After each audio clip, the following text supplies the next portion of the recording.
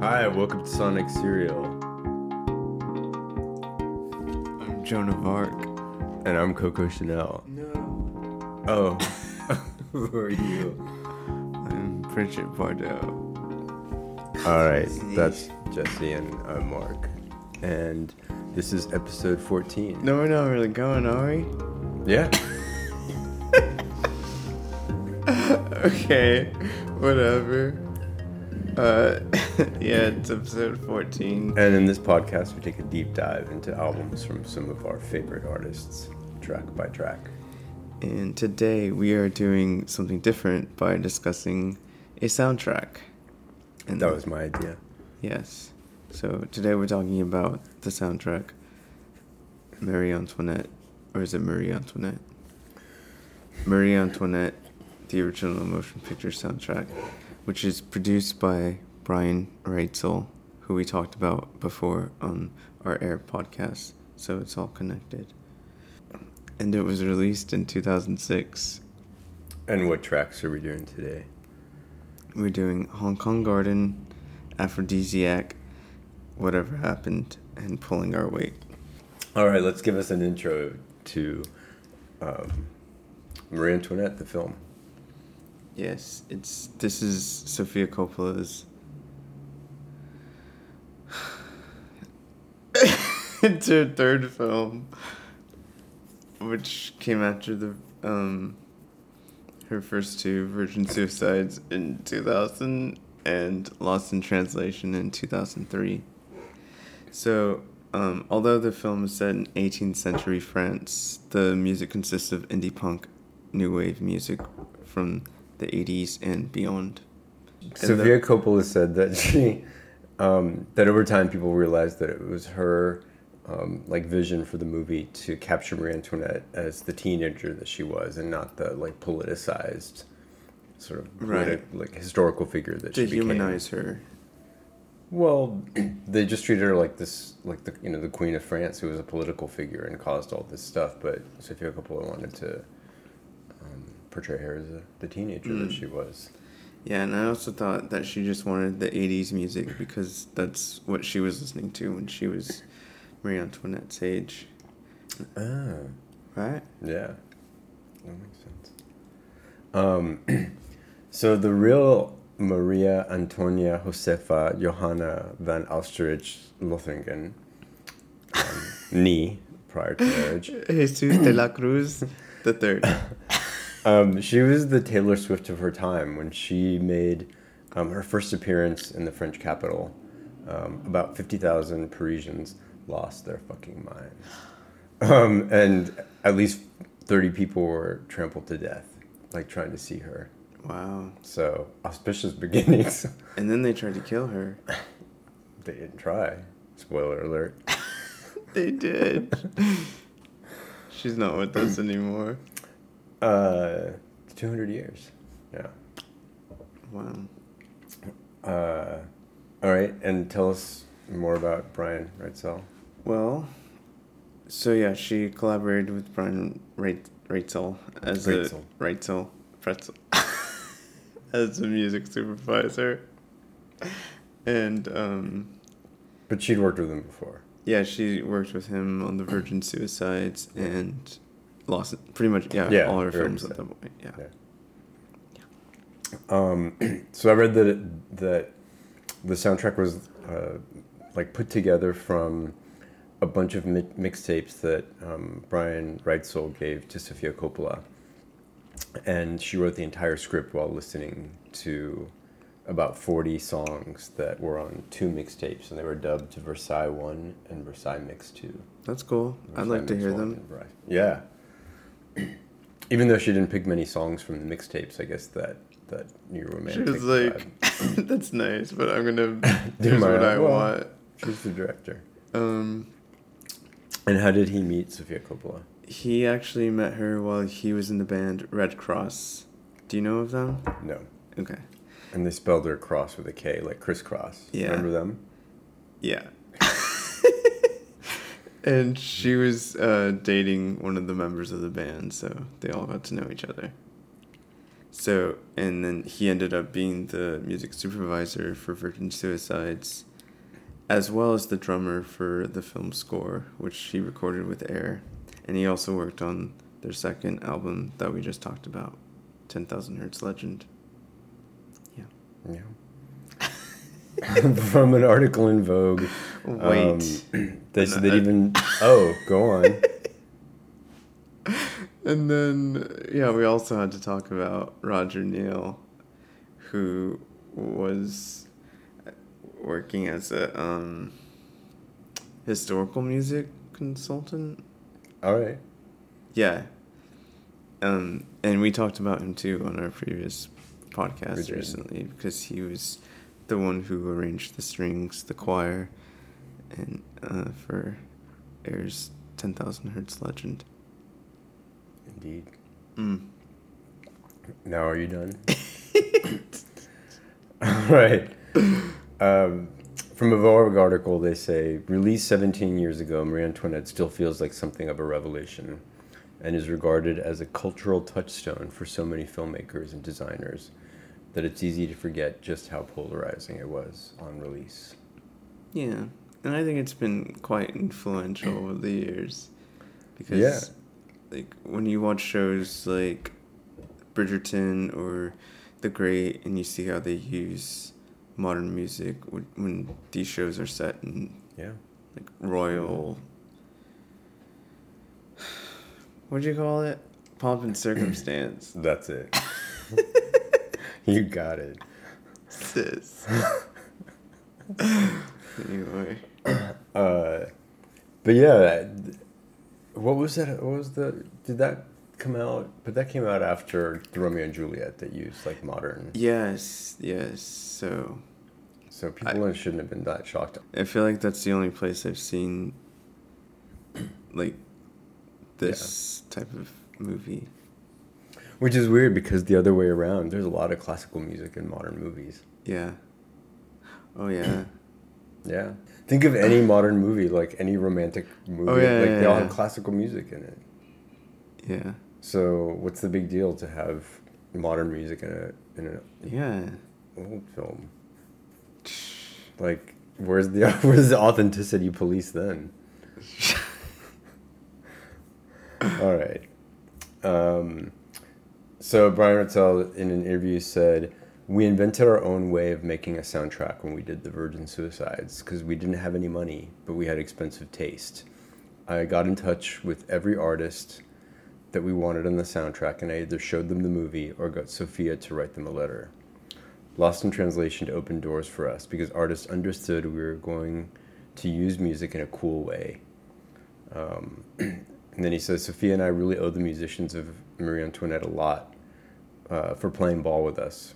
Robert Smith from The Cure wrote to his label so that both Cure songs could be used on the soundtrack for reduced royalties. He says everyone took less money than they should have because they wanted to be in the film." That's cool. Yeah. It's like a collective.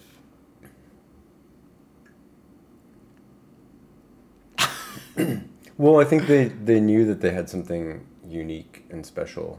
Yeah. And they're not like looking for a cash grab or something. Yeah. And well, it wasn't like somebody was doing a movie about, the 80s and then wanted a Cure song to put in it for free. Yeah.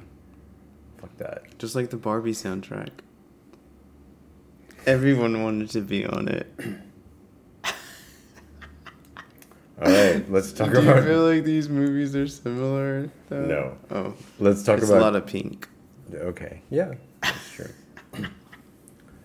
I could say something about was she the Barbie of her time, but she actually wasn't... I mean, she was accomplished, but she wasn't like an astronaut and a lawyer and a... Like, she didn't aspire to be like all these things. But her head was removable. Why don't you give us an overview of track 1, Hong Kong Garden by Susie and the Banshees?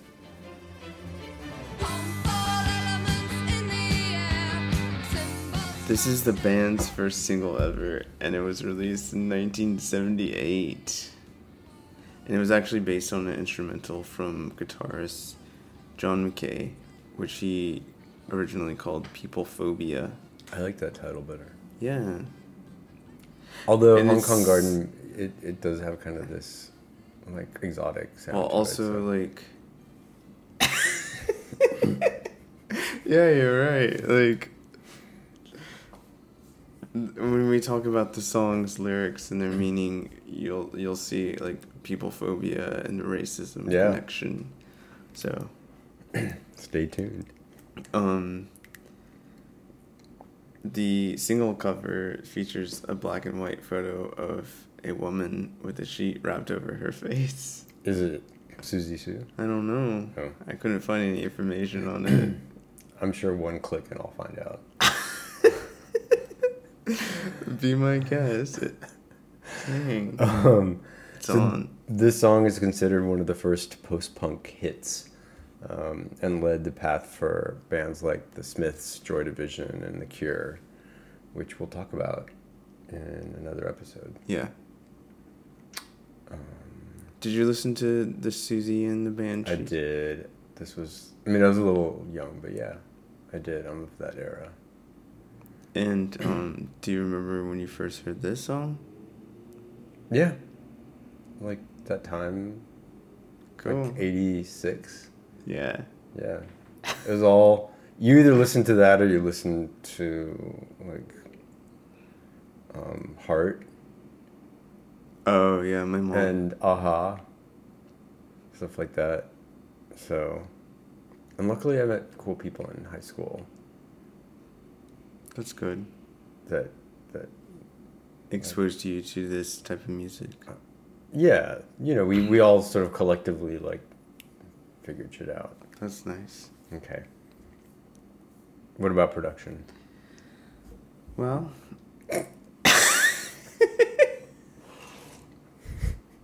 so actually in July of 1978, they recorded with American producer Bruce Albertine. But they were unhappy with the results, so they enlisted engineer Steve Lillywhite. And so they ended up recording the song in 2 days, and it was Lillywhite's first hit as a producer. And did you know that he recorded the drums separately? So like one recording was just the kick, and one was the snare. But that's how I do things. That is how you make music, indeed. Regarding that, there was an interview with Stephen Lillywhite, which we saw tonight. Yeah. Where, yeah, he says he wanted the sound to sound really big and bright, which is why he separated the instruments, and that sound became like a post-punk signature sound for a lot of different artists. So. Cool. And then they use a xylophone. Yes, for the instrumental break. Wait, is that the opening that's like dun dun dun dun Mm-hmm. dun dun dun? It's that catchy hook or whatever. That's the xylophone.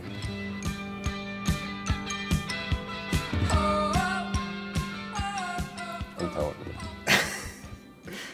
But the version on the soundtrack is a little different. It includes a snappy. What the hell? Orchestral classical. I was gonna write sassy, but What? Okay. a sassy orchestral classical intro.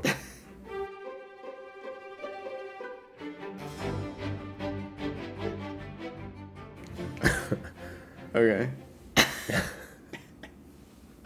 And it also has strings and harpsichord by Roger Neal, which that right away reminds me of the downdating and updating that Baz Luhrmann said he did in Romeo and Juliet. I'm not sure if downdating is a real word, but Well, whether it is or not, in an interview, Roger Neal said, I wanted it to be a marked contrast to the song itself. I took the harmonic elements of Hong Kong Garden and arranged it in an orchestral mode that's very dainty and lightweight and more of the era of Marie Antoinette. We wanted the song to be a sort of cheat as Marie and her friends are scurrying to the ball. Because at first it sounds like the music you'd expect from an 18th century drama until it doesn't. What's going on over there? I'm sorry. Until it doesn't. But, so whether it's called updating and downdating, what Roger Neal is saying is that he sort of made it more orchestral sounding for the movie. Yeah. And he made it more dainty and feminine. So that's kind of downdating. Yeah. He's sort of trying to make it sound like more of the era. Yeah. Yeah. That's awesome. I like Westworld. Yeah. That's a show that does a lot of that. They used to. R.I.P. Westworld. Yeah. You were down dating when you met me, right? Wait, let me think about that. Don't. Okay. Oh, yeah. Wait, no. Okay. All right. How's it used in the film, Jesse? The song appears when Marie Antoinette and her friends go to a masked ball and party hardy. So that's it. It's just like, it's probably one of the more energetic songs on the album, so I could see why they wanted it for the ball scene. Huzzah. Yeah. Ball scene. All right, that's also the scene that she meets Jamie Dornan, who she may or may not actually had an affair with, but she did in the movie. Not with him, but with the person that Jamie Dornan plays. Yeah. Unless he's a vampire. 50 Shades. Was he 50 Shades? Yeah, I think. Okay. I just know him from Barb and Salty's thing. What do you call it? Barb and Salty. Barb and Star. Yeah.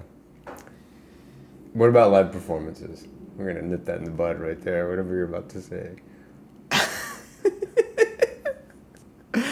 The last live performance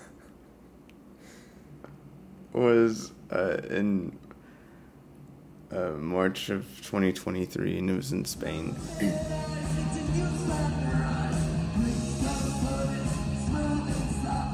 Yeah, so I guess this is a song they perform a lot, which makes sense because it was their first single. Yeah. But they're still out there, kicking it. Yeah, that's awesome. Yeah. You can there's still time. There's still time. No matter how far behind you think you are, there's still time. Until there isn't. All right, what about the song meaning?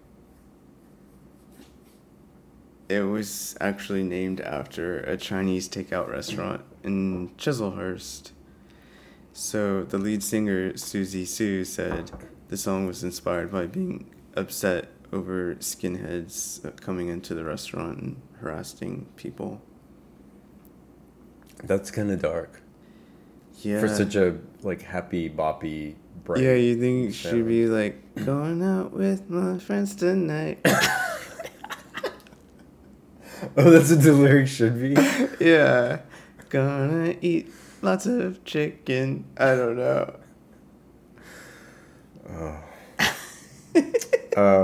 Why don't we hear the real lyrics instead of yours?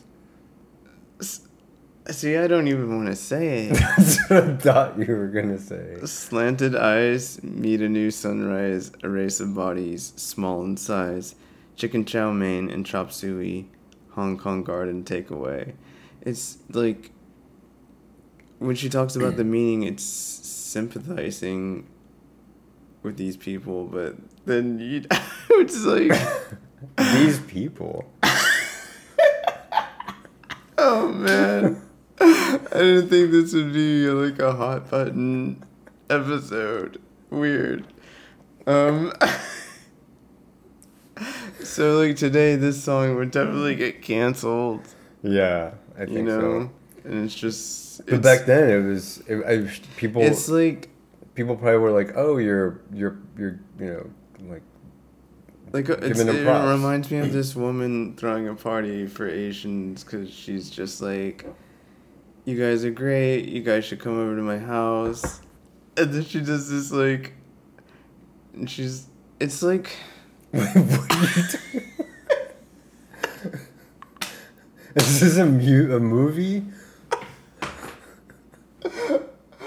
No, it's just... Some woman inviting a bunch of people. It's in bad taste, you know, like, you know how... What was she gonna do to them when they came over? Well, you know, like, when a certain minority, like, is in the... And why would you just go on Twitter and do it? Like, to invite them over? And then they're standing there after you insult them? So, like, when people are like, oh, everyone's attacking you, and, like, so I'm an ally, I'm gonna be your friend, and then it gets to the point where it's, like, over annoying, and you have, like, rainbow flags all over your house or whatever. And so I feel like she's doing it without maybe knowing that it might be in bad taste. I have a sense that what you just said could have been problematic. I'm quite not sure. I'm gonna have to listen to it. Oh no! All right. As far as remixes and covers, one of the first versions that they recorded included playing in a Pixie phone, which is basically a toy glockenspiel.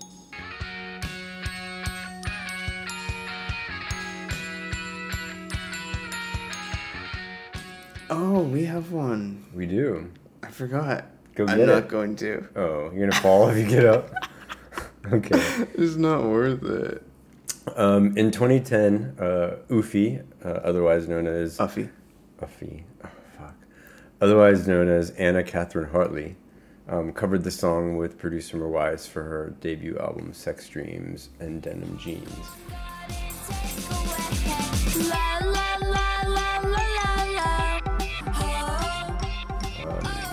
And she spent her childhood in Hong Kong. Yeah. Although that'd be a better album title. Sex Dreams and Denim Jeans, she spent her childhood in Hong Kong. That's like the in parentheses. Or...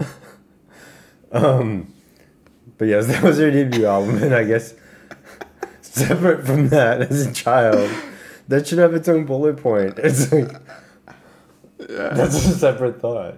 But anyway, she spent her childhood in Hong Kong. Yeah. All right, let's talk about track... Jeez, we're only on track 2. Aphrodisiac by Bow Wow Wow.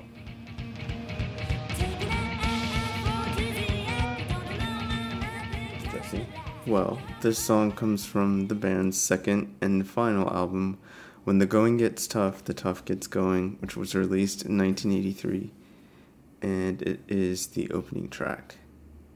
And I feel like there's a lot of parallels between Marie Antoinette and Bow Wow Wow's lead singer, Annabella Loin, who, like, how she became famous at the age of 14, and they were both had kind of a rebellious, punkish streak to them, would you say? Yeah, but I read that Sofia Coppola would Xerox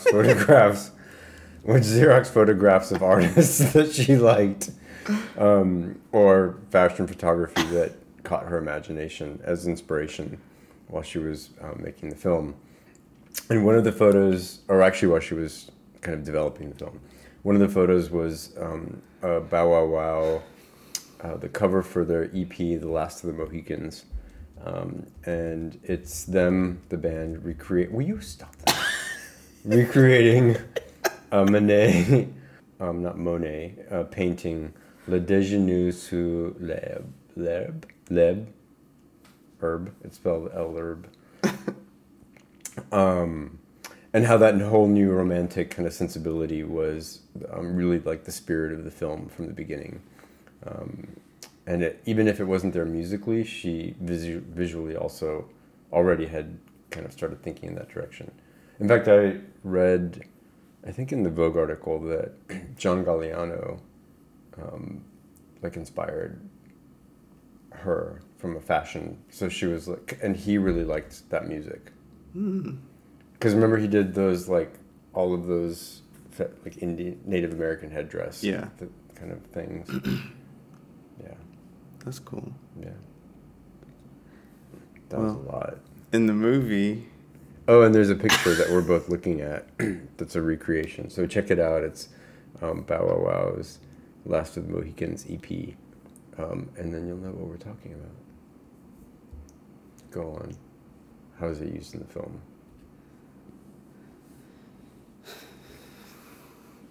The song comes on at the ball that we were just talking about, the masked ball. Yeah. While Marie Antoinette flirts with the Swedish soldier who she ends up having an affair with. Which is Jamie Dornan. Yeah. Yeah. I forgot to mention that Hamish Bowles, who's the editor-in-large for Vogue, said in respect to the film, the new romantic movement emerged from the punk movement. So they both came from a place of extreme iconoclasm. But whereas punk was anarchic and about breaking down barriers of acceptable new romanticism. All right, I think I'm done. Go on. How's it used in the film?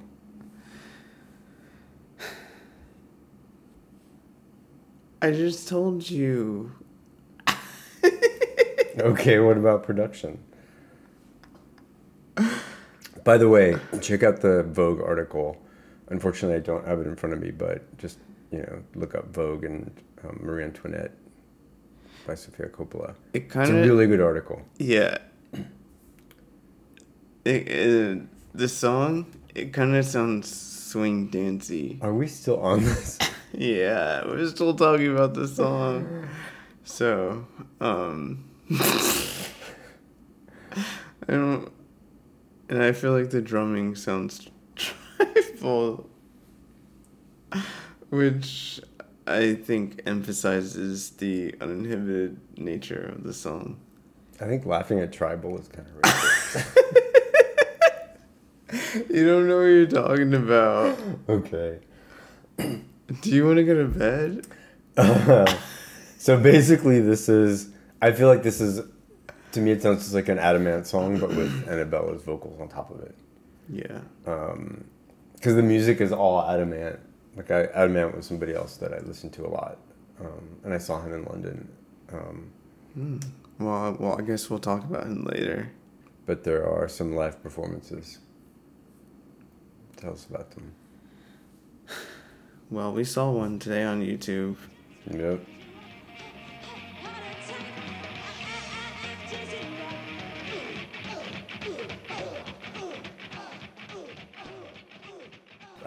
I was surprised that her vocals and the band sounded just like the album,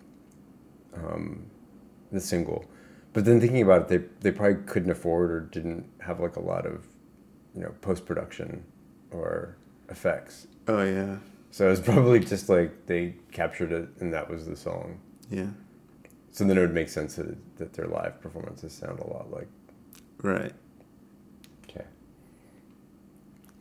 So. And then what was the other one that we saw today? The other live performance. American Bandstand with Dick Clark. Yeah. Yeah. What did you think of it? She was wearing. Well, because she's a woman, it's about the clothes. No. How was your performance?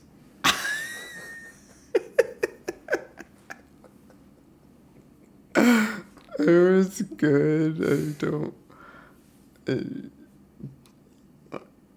Nothing really stood out to me. I thought it was really cool, like cute. Yeah. Like just their interaction. And, yeah.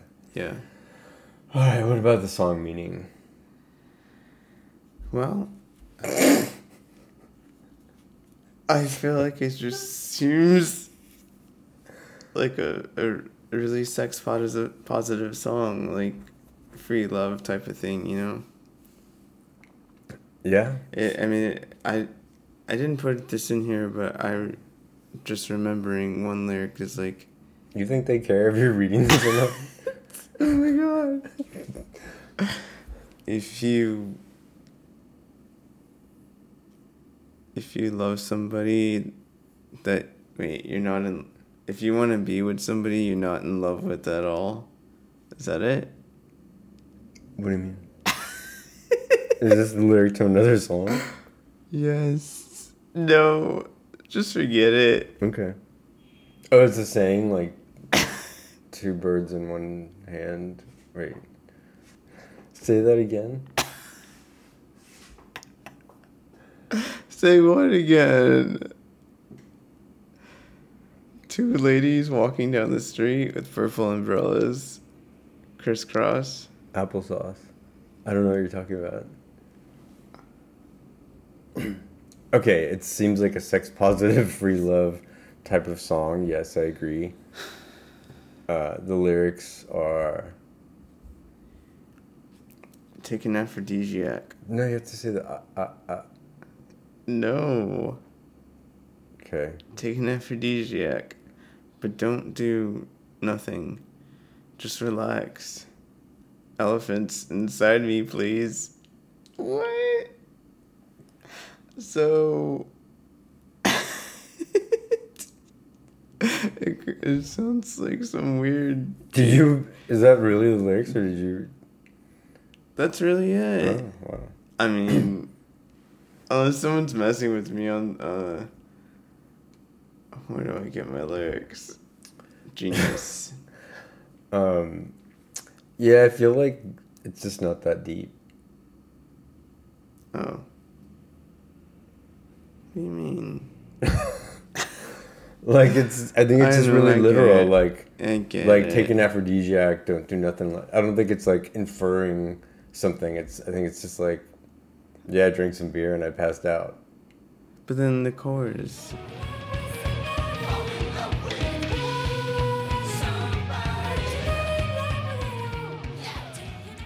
There's a 1993 remix from the B-side of The Mountain Man, 7. There's a 2-in-1 mix, 2023 mix that combines the original 12-inch and the regular song into one track.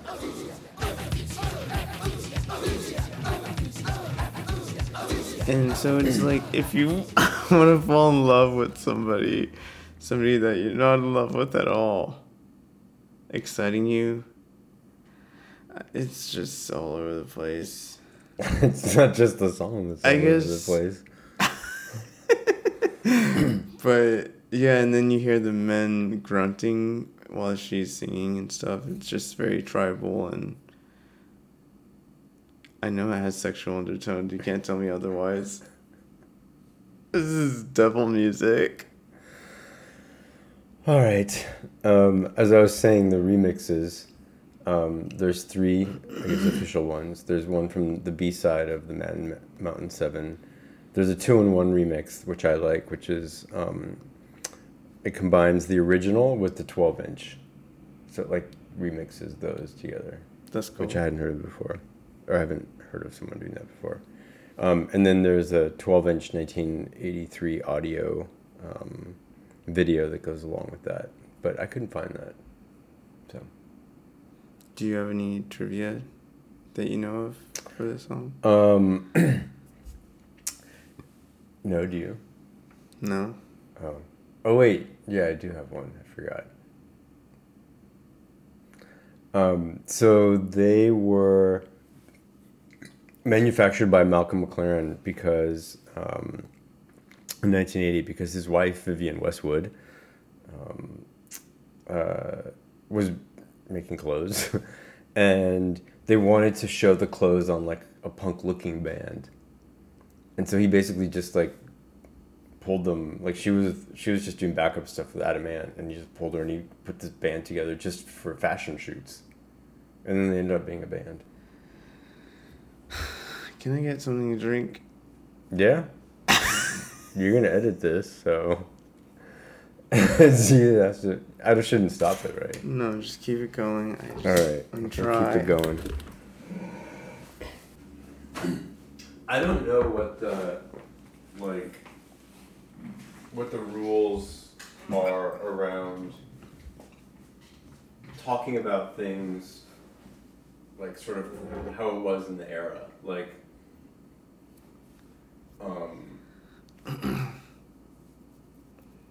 like her saying in that song about slanty eyes. Yeah.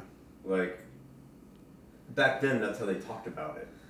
So today, you can look back and say, it's a fact that that's what happened. Just like you can say, plantation owners kept slaves and beat them, right? You're not agreeing with it. You're just saying that happened in the past. Yeah. So, why couldn't you say, this person said this, without it? Oh. It's not like you're saying it. Why didn't you say that? Now we move And on we're back. to the Now we move on to the next track, and that's track 3. Whatever Happened By the Strokes. Strokes.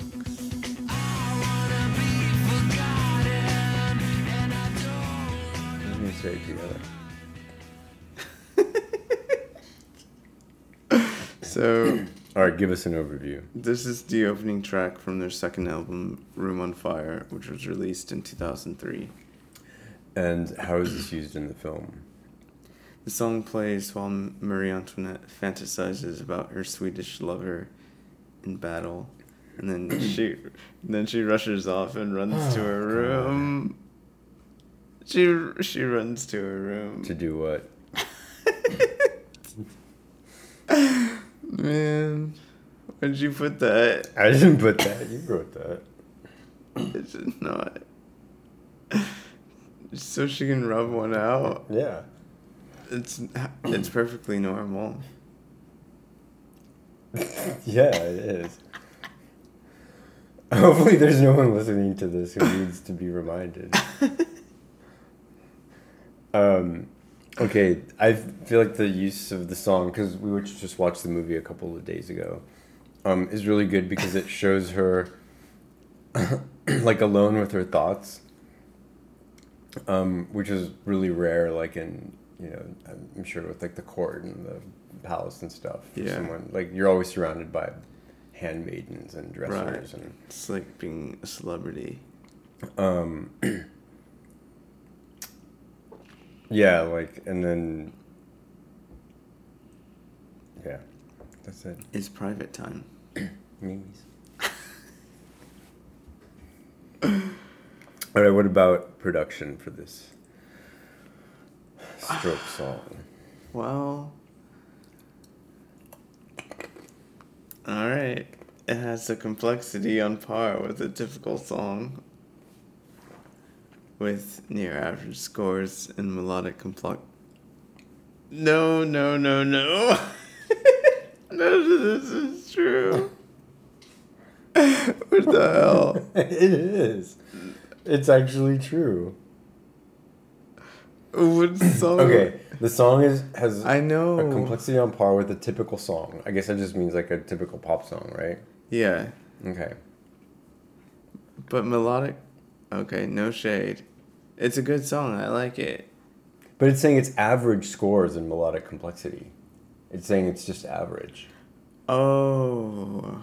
It says it's a typical song with near average scores in things like melodic complexity, chord melody. They're just saying it's like Blah. it's Blasé. not bad, but it's nothing special. Yeah, that's Yeah. kind of how I Do feel. you agree about that? Like like quite a bit of his songs on this album. Wait, on Antoinette or on the Strokes album? Marie Antoinette. Hmm. But I mean, I still enjoy them. But it's not like my Desert Island disc. Yeah, it's a nice angsty rock song. You would know. Enough said. I'm one of the least angsty people you'll ever meet. All right. What about the song meaning? Come on. What? I don't know. Whatever, I don't care. All right, well. No. Okay. Some say. Who's some? Who? Okay. Like your mysterious people. Who do they say? No, like your mom, your brother. Oh, okay. And one of your old neighbors. They've been saying that the song's meaning comes from Julian Casablancas. Is that his name? Mm-hmm. His perspective, breaking the fourth wall in regards to fame and his expectations for this second album. So it's a pretty typical. I think, yeah, we talked about that in 10,000 Hertz Legend. It's just that struggle with the or adapting to that change of becoming famous or a touring musician. Yeah. Because no matter how original you are, like everybody sort of ends in a place where if they sign with a label and get famous, that they have similar expectations, like become more commercial, get more audience. I made an album like that. You did. You still suffer with that. Those requests to take you mainstream. Yeah.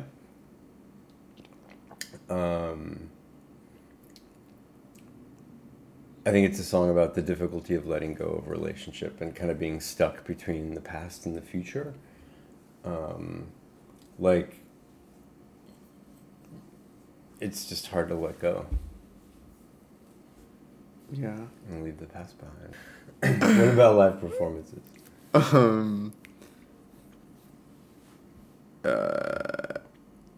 They performed this on Conan in 2003, the Conan O'Brien show.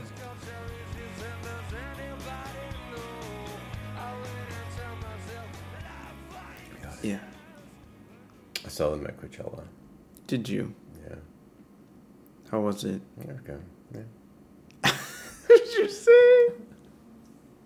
Was it some alien language?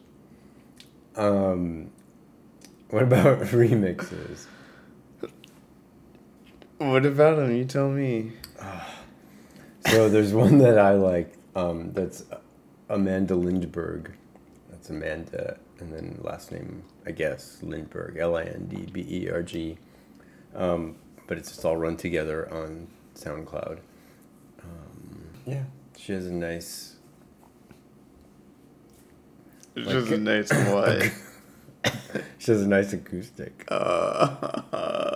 She has a nice acoustic version of the song. We listened to it, remember? Yeah, I liked it. Yeah. And now you can too. Awesome. Is it really all true? Did they offend us and they wanted to sound That was nice, huh? Yeah. Let's talk about track 4 now. What is it? Track 4 is Pulling Our Weight by the Radio Department.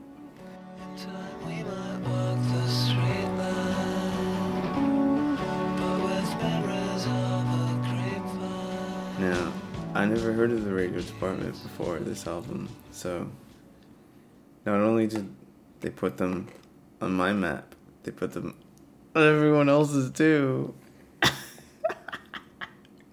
I heard of them. Oh, you did? Yeah. How'd you hear of them?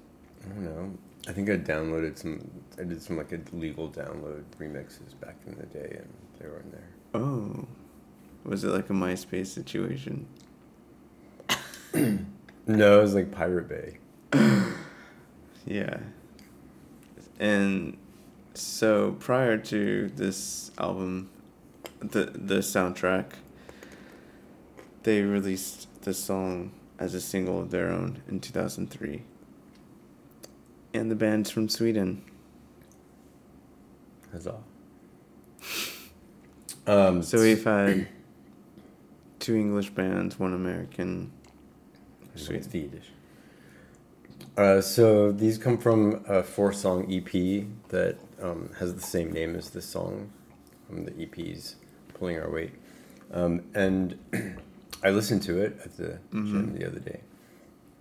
And it's like a good thing to open, like, to kind of open the EP. But it's actually like kind of the blandest of the 4 songs. Yeah. It's good background. which it kind of was for the film. Yeah. I don't know. Great segue into how is it used in the film? Well, in the film, it's used when she's handing out meats at a hunting party. And, it's a nice sunny day. Dogs are running in the field. And so it's just kind of like a Kodak moment in that era. So, yeah. Kind of reminded me So it's of Lana Del Rey's National Anthem video. Yeah, I mean, yeah, I can see it being used in some commercial, like ride your bike down the street, whatever. But yeah, it makes me think. I don't know if I would have cared about these songs as much if I've heard them outside of the film. You know what I mean? Yeah. So. But I feel like that happens with a lot of videos. Yeah, I mean, yeah, it definitely. Once you put a visual to it, if it's really compelling, then you had that association. Yeah. And that's why you like the music now. I can't wait till you put your next video out. Oh, yeah. Yeah. What's the name of that software? Let's just give it a shout out. This is not a paid ad. What is it called? Runway Gen 2. Runway Gen 2. It's like a video AI thing. It's and you get to do quite a few, like 10 or something for free before they try to charge you. Yeah, it's a lot of fun. That was weird. All right. What about production? Don't really have a lot to say. I mean, it's just a nice indie shoegaze dream pop sound, Yeah. Just it's very sunny. It's very jeans. I don't know. I wish this was a video podcast because that dance you just did in your chair was... It's very youthful. Yeah. Yeah. The way the singer sings is like, hey, Johnny. It's like me. All right, so... So it kind of sounds sleepy in a way. So I guess that gives it like a dreamy quality.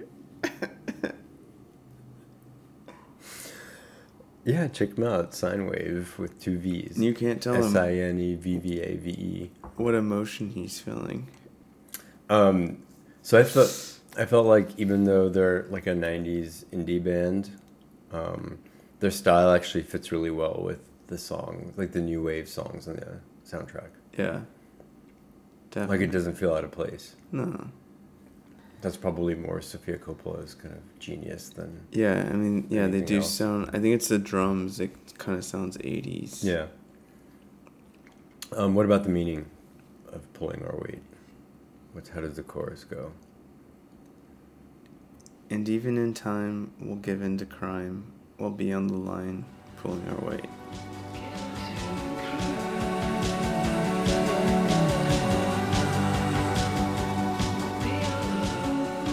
Don't know what it means. How do you interpret it? It sounds like a riddle. No, it's not. It's just... Okay. There's a really good remix, but I couldn't find it. So, yeah. It's out there. It's out there. And they did this live at the Pitchfork Music Festival. Wait, what do you mean? Where's this remix? You heard it somewhere a long time ago? Yeah. When? I don't know. I used to like the radio department. I used to listen to them. What was the remix? It was a remix that I heard or downloaded or something, but I couldn't find any. What was so good about it? Do you remember? Yeah, it was just very new wavy. Interesting. Like it had that kind of, I forget what the synthesizer is that's used in all those. The Roland. Oh, yeah. It had that kind of vibe to it, but I couldn't find it. That's cool. All right, they were at the Pitchfork Music Festival in 2011. And what did you say? And they just stand around and... Oh, yeah. Apparently they hate to perform live, but I guess they are contractually obligated to every once in a while. And if like the minimum that you can book at like a festival is an hour, they'll only play like 30 minutes of music, and then the contract apparently said that you have to be on stage for an hour. So they would just finish their song and then just stand there. Interesting. And I guess they couldn't get in trouble for it. Nice. Loopholes and technicalities. Yes.